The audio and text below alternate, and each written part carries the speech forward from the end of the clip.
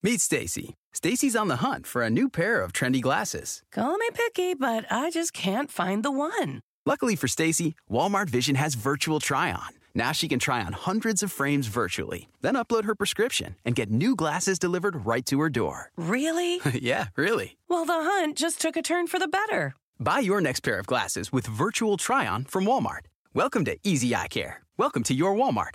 Restrictions apply. See walmart.com for details. This episode is brought to you by Kelly Corrigan Wonders.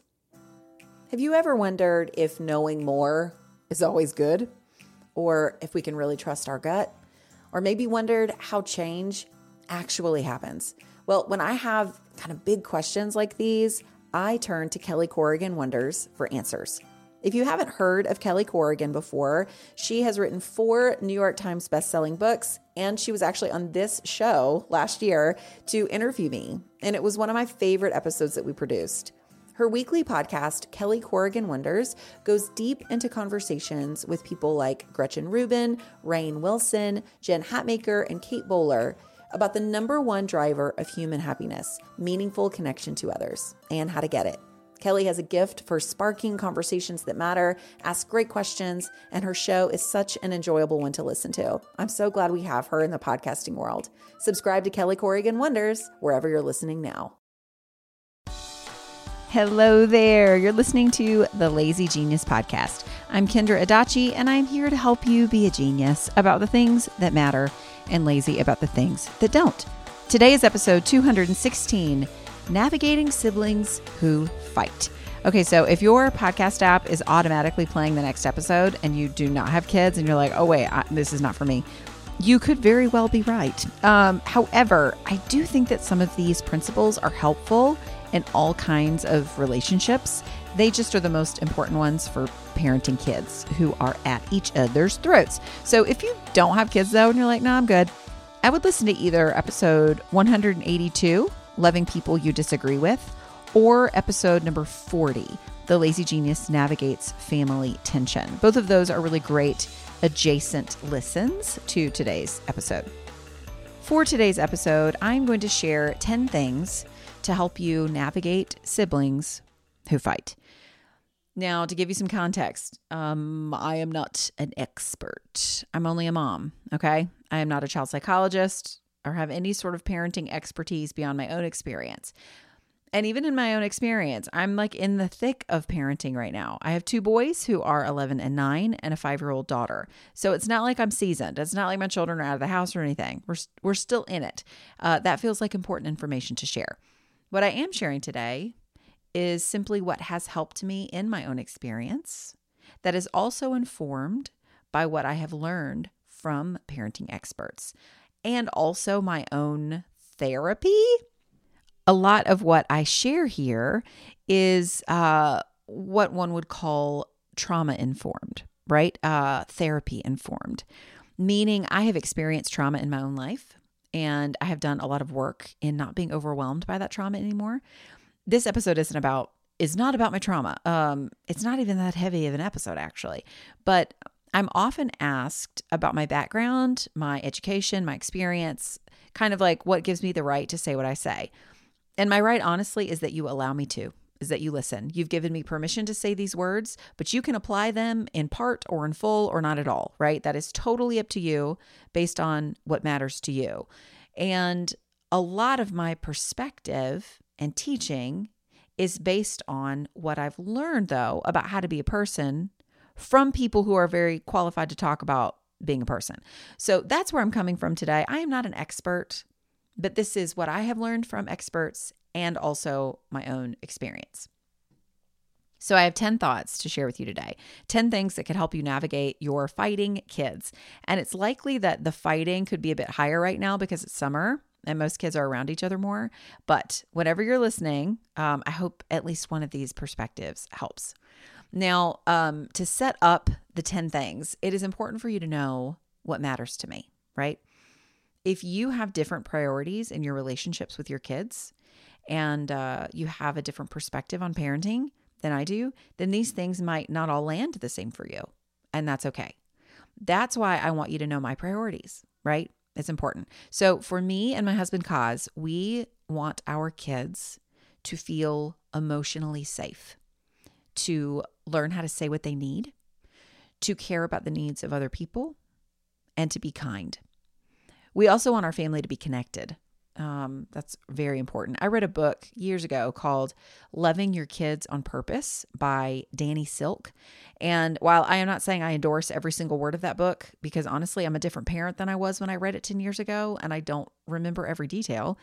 But the main message of that book is that our goal is not to raise compliant children. Let me say that again. Our goal is not to raise compliant children.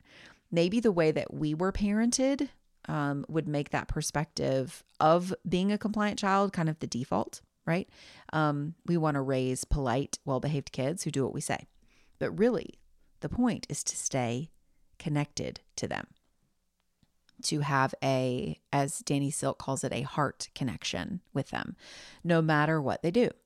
So I will put a link to that book in the show notes, along with another parenting book that I will most likely reference later called The Soul of Discipline by Kim John Payne.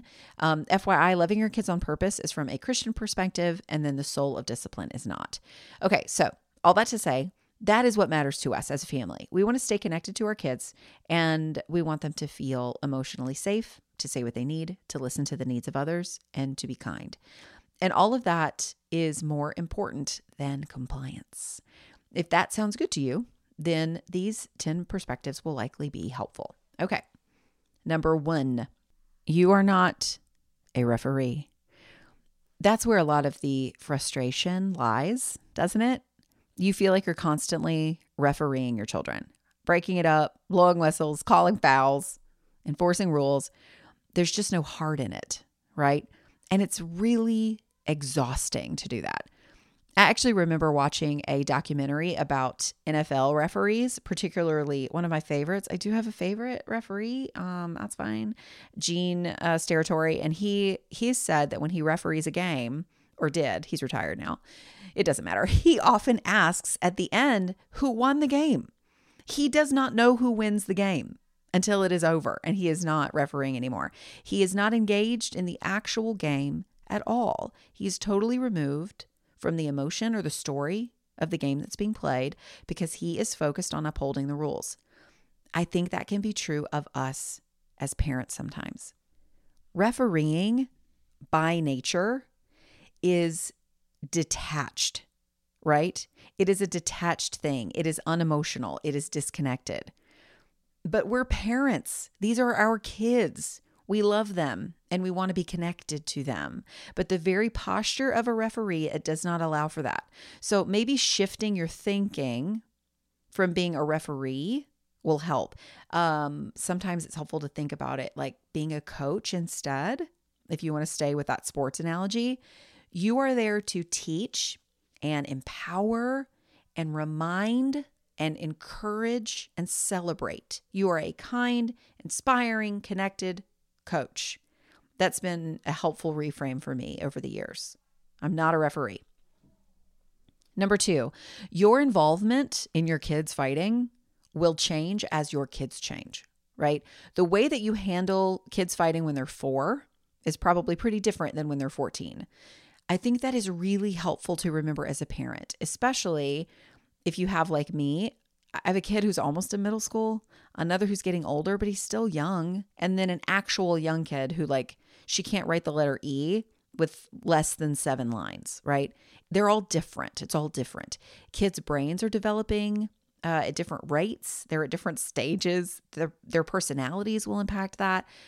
The different kids' abilities to handle stress and cope and name their needs, all of that plays into how they handle fighting and how you might interact with them. I mentioned the book, The Soul of Discipline, earlier, and it's broken that book into 3 parts based on developmental stages of kids. It's so helpful to see what approaches work better or worse, depending on how your kid is seeing the world based on how old they are. So take the pressure off, this all or nothing thing, take that off the table. Nothing is going to work forever and even work for the same kid. Number 3, try the phrase, do you need my help? So this plays into the referee idea a little bit, but if you are refereeing, you are not there to help. You're there to break it up, right? If you hear your kids playing and then that playing starts to escalate and you know that things are about to go down, like we all know that moment, right? Your tendency might be, like mine is often, to scream from the other room, hey, y'all watch it in there or something, you know? Now, whenever I say something like that, one of the kids immediately starts defending his own position. Or they might both feel like they're doing something wrong. And so they're, defending what they're doing, or they might feel like they can't navigate this on their own because I'm yelling like, fix it, get it together. Whereas if I hear the escalation and instead I like peek my head in the room and I like very kindly say, hey, do you need my help in here? It gives them the chance to name if they do or to name if they don't. And it doesn't frame their escalation in a negative way, right? In a like an accusatory, shaming way. It is not a rule to keep necessarily. That's not what we're talking about. Instead, what you're doing as the parent and saying, hey, do you need my help? Is you're normalizing that sometimes communication breaks down. Sometimes we have a hard time articulating what we want or need to someone else. Sometimes we're tired and we don't have enough understanding to see that. And then we take our tiredness out on other people. So asking, do you need my help? It normalizes accepting help and needing help without framing it in a you did something bad kind of way. Speaking of bad, number 4, no emotion is bad. No emotion is bad. Our feelings might come out in ways that are hurtful or harder to navigate, but the emotion itself isn't bad. I think a lot of us were probably taught to keep things in, to, suck it up, to not cry about it, to not get upset. But when you're a kid and you're learning how to say what you need, and you're finding an emotional vocabulary, and you're trying to manage all of this newness to being a person, being told to not feel things is super hard. I think this can be a particular challenge for parents who themselves are not terribly emotive or who have maybe lived a lot of years keeping their feelings to themselves. That's a safe thing to do for a lot of us because our emotions were not held safely when they came out. But for our kids, I think we can forge a new path where they can be emotionally vulnerable and open, and we can help them navigate that. And the first step is naming that emotions are not bad. Number 5, when you lose your cool or you shame your kid for having big feelings, model apology. It's really easy to want to punish a kid for yelling or getting angry. It is easy to dismiss a kid who's crying giant tears over something that does not feel big at all to you. And sometimes if our kids are feeling big feelings, and so are we, but ours might be more repressed and then they like explode, we might yell back. We might tell them to suck it up or stop crying or get over it. I mean, I do that. I've done that. That happens. But that isn't what does the damage if we apologize. Even if we lose our cool or dismiss one of our kids, there have been like psychological studies that show how the relationship actually grows stronger when apologies and taking responsibility and moving toward the kid, when that is modeled by the parents. So if you lose your cool or you dismiss your kid's big feelings, apologize. Ask forgiveness. Show that we all get it wrong, but we can still stay connected to each other. This episode is sponsored by Wayfair. I love being home, especially now that my home reflects my style. No matter your style, Wayfair is your go-to destination for home decor. The Wayborhood exists in every zip code because Wayfair helps everyone create a home they love and makes it easy with fast and free shipping. We just hung the Sabine metal curved oval mirror in our dining room, and it's like the room took a deep breath and suddenly feels like itself. To find your own happy place in the Wayborhood, just visit Wayfair on their website or through the Wayfair mobile app. Wayfair, every style, every home. Meet Stacy. Stacy's on the hunt for a new pair of trendy glasses. Call me picky, but I just can't find the one. Luckily for Stacy, Walmart Vision has virtual try-on. Now she can try on hundreds of frames virtually, then upload her prescription and get new glasses delivered right to her door. Really? Yeah, really. Well, the hunt just took a turn for the better. Buy your next pair of glasses with virtual try-on from Walmart. Welcome to Easy Eye Care. Welcome to your Walmart. Restrictions apply. See walmart.com for details.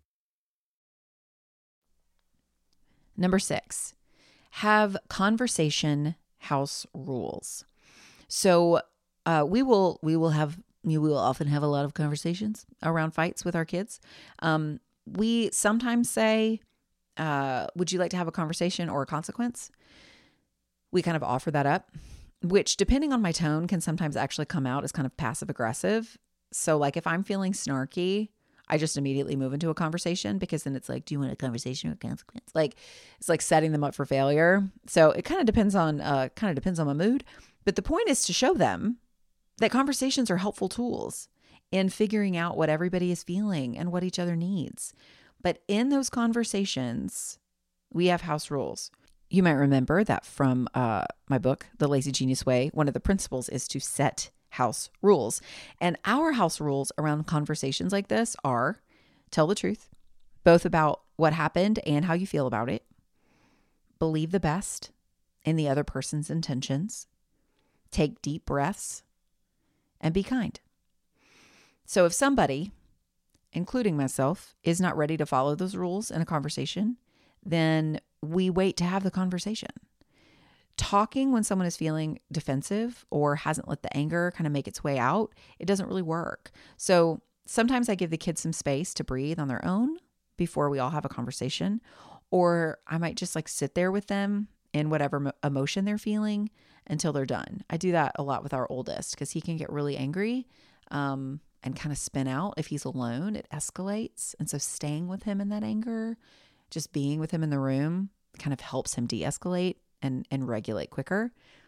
The point is, let them feel what they need to feel in a safe way and set parameters on how to have the conversation so that they can learn how to work through conflict with people. Number 7, ask more than tell. So this is a hard one for me, but it's always better when I try and ask my kids questions about the fight rather than giving them directives about how to behave or what I observed happening or anything like that. This is a really simple one, but it's really effective just to think, ask more than tell. Like, what happened? Instead of, well, this is what I saw. Ask more than tell. Number 8, do not position one kid as the victim. Okay, so back to that referee analogy. I often think about basketball. 2 opposing players are like tangled up during a play, right? One player pokes the other player in the eye, seemingly on purpose.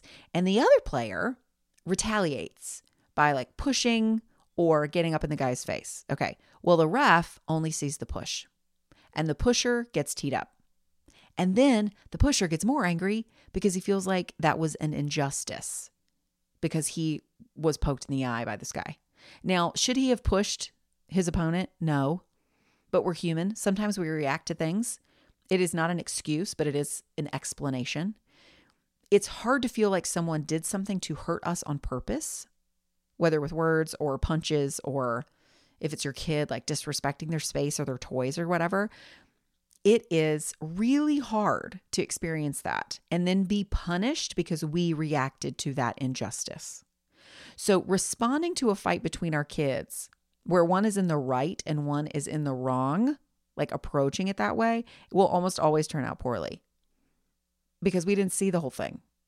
And we also can't see inside their heads. It's not connective either to pit the kids against each other, even in the conversation. It might not feel like that's what we're doing as parents, but when we talk about one versus the other, like that's how it comes across of like, you know, you did this to your brother and back, you know, like kind of making them enemies in a way, even with our language. So I like to try to use language about being on the same team with my kids, caring about our own needs and each other's, cushioning it and like we all have bad days or bad moments that we take it out on each other. Like it's never just one person's fault. So instead of trying to assign blame, let's figure out what we all need. Like what's really going on, right? Almost always the disagreement was something super simple that just grew quickly because of injustice or a perceived injustice, or they just didn't have the margin to process something that was small that they might have been able to process easier if they weren't hungry or tired or whatever. But then when I come in at the end and I see only that last bit, I perpetuate that one kid versus the other and the injustice that they both might be feeling, right? So don't position one kid as the victim. Number 9. This is a big one. Release the expectation that your kids will never be friends if they keep fighting, especially as adults. Okay, so my sister Hannah and I, we are 7 years apart, and we are super dupe close now. We have not always been that way.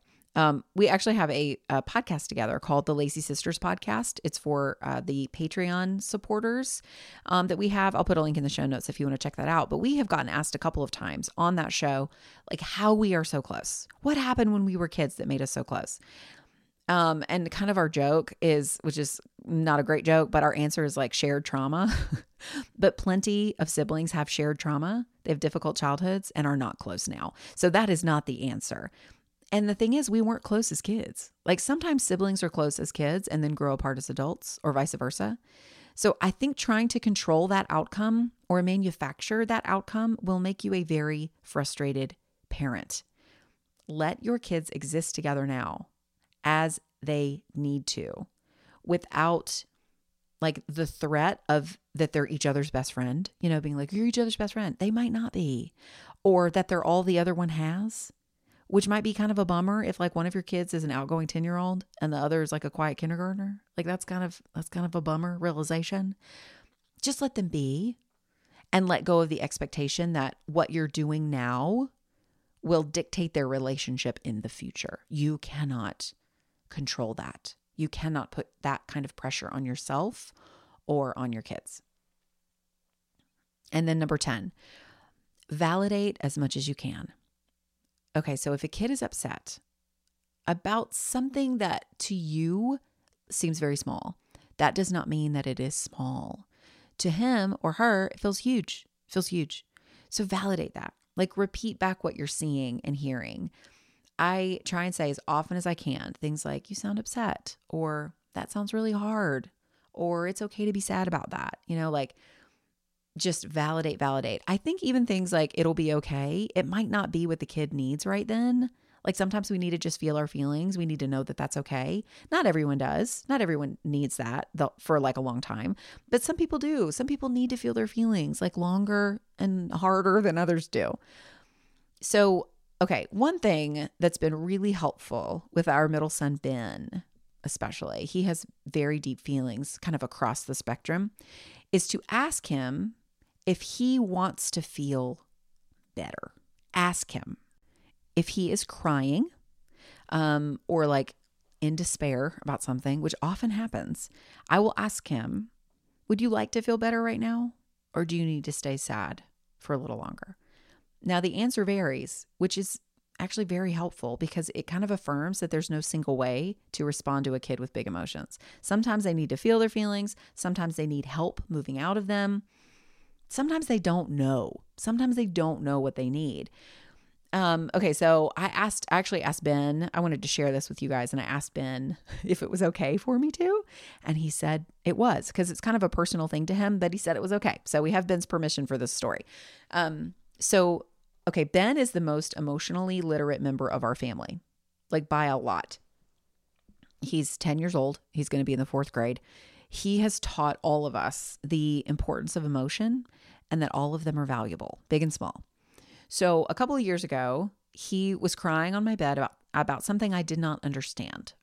And I lovingly, but poorly, tried to make him feel better by not validate how he was feeling, by trying to I wanted him to feel better, but pushing him toward that was making him feel worse. Like not seeing that he felt bad was not helping. Okay, so what he did as he was crying, he described his heart to me. He said it was like a rainbow. His heart was like a rainbow. And I will explain that, but it changed everything for us. Okay, so he said that when his heart is really happy, it's red. When he's really sad, it's purple. And then obviously the spectrum of the rainbow is everything in between, right? Also, he said that brown is curious and gray is tired, for what it's worth. But we'll just stick with the rainbow right now. Roy G. Biv is. But that language has been amazingly helpful in learning to talk to Ben about what he's feeling. I can ask him when he's upset. I can say, what color is your heart, buddy? Because he might not have the language really. Like, he's expressing himself fine. He doesn't need to find the actual word to describe the type of sadness. You know, he doesn't need that at that point. But I do. I don't know what he's feeling. So I can ask him, what color is your heart? And he will cry and he'll say, it's, you know, it's green, kind of dark green, or it's very, very purple or something. And then I can ask him, do you want it to stay purple for a little while? Do you want it to stay here? And if he says yes, then we do. If he says no, often he's very overwhelmed by his emotions in that. And he'll say no, but he'll also be like, but red is too far. I will never get to red. I'm too upset to get to red. And then that just like sends him even deeper. That is very true, especially when he's in like that deep purple zone. So I am able to say to him, let's not worry about red just yet. Let's just try and get to blue or maybe even green. Do you have any ideas about how to do that? A lot of times he's too upset to know. So I will always start with a hug. I'll offer a hug. Can we try a hug? And I will hold him while he cries for like a few minutes. His breathing almost always slows down because that's true of all of us because it's a stress response. Being held, our bodies being held, actually physically helps us know that we are safe. So I will hold him. And then once I feel him kind of settling just a little bit, I'll say, okay, what color is your heart now? Is it still purple? Because listen, just because he's maybe stopped crying doesn't mean his heart's not like that's red all of a sudden. It could still very well be purple. So I will say, you know, is it still purple? And he'll say, not really. It's getting more blue or something. And so sometimes I'll keep hugging him. Sometimes we try something else, like a joke or going outside or giving him some alone time.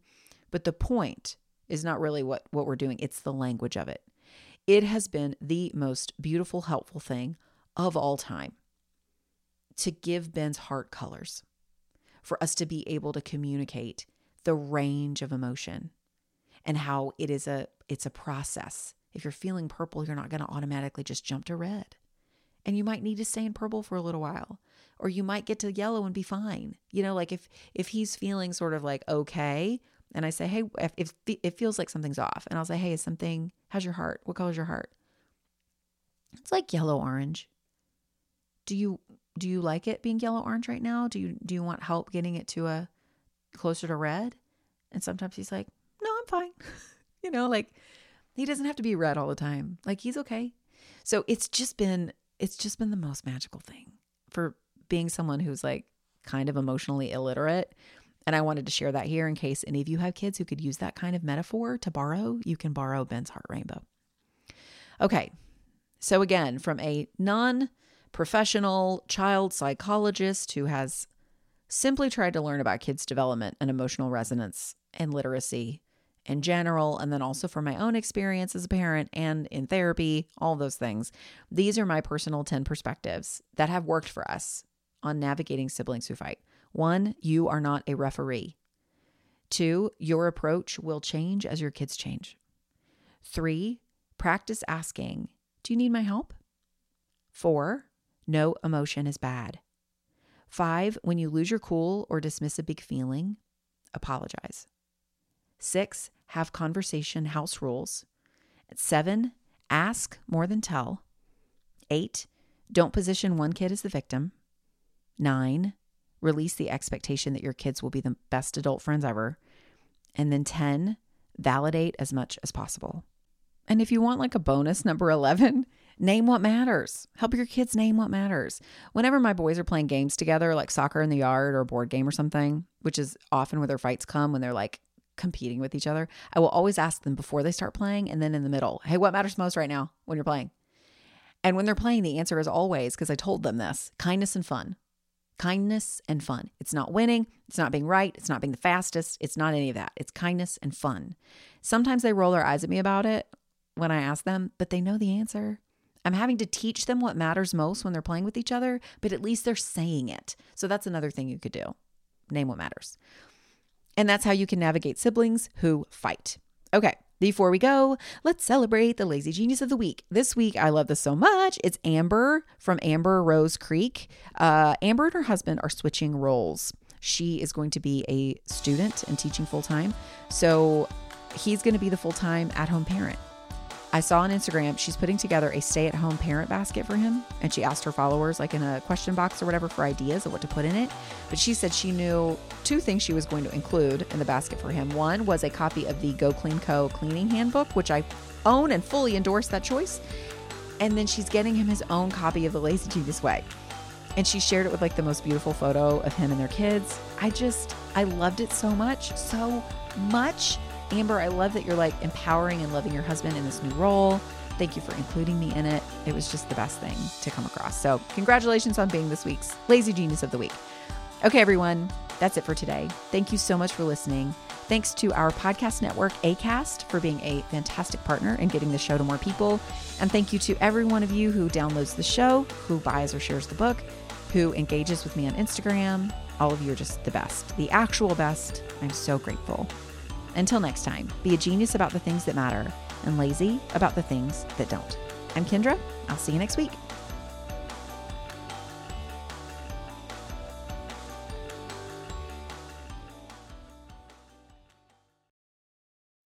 Meet Stacy. Stacy's on the hunt for a new pair of trendy glasses. Call me picky, but I just can't find the one. Luckily for Stacy, Walmart Vision has virtual try-on. Now she can try on hundreds of frames virtually, then upload her prescription and get new glasses delivered right to her door. Really? Yeah, really. Well, the hunt just took a turn for the better. Buy your next pair of glasses with virtual try-on from Walmart.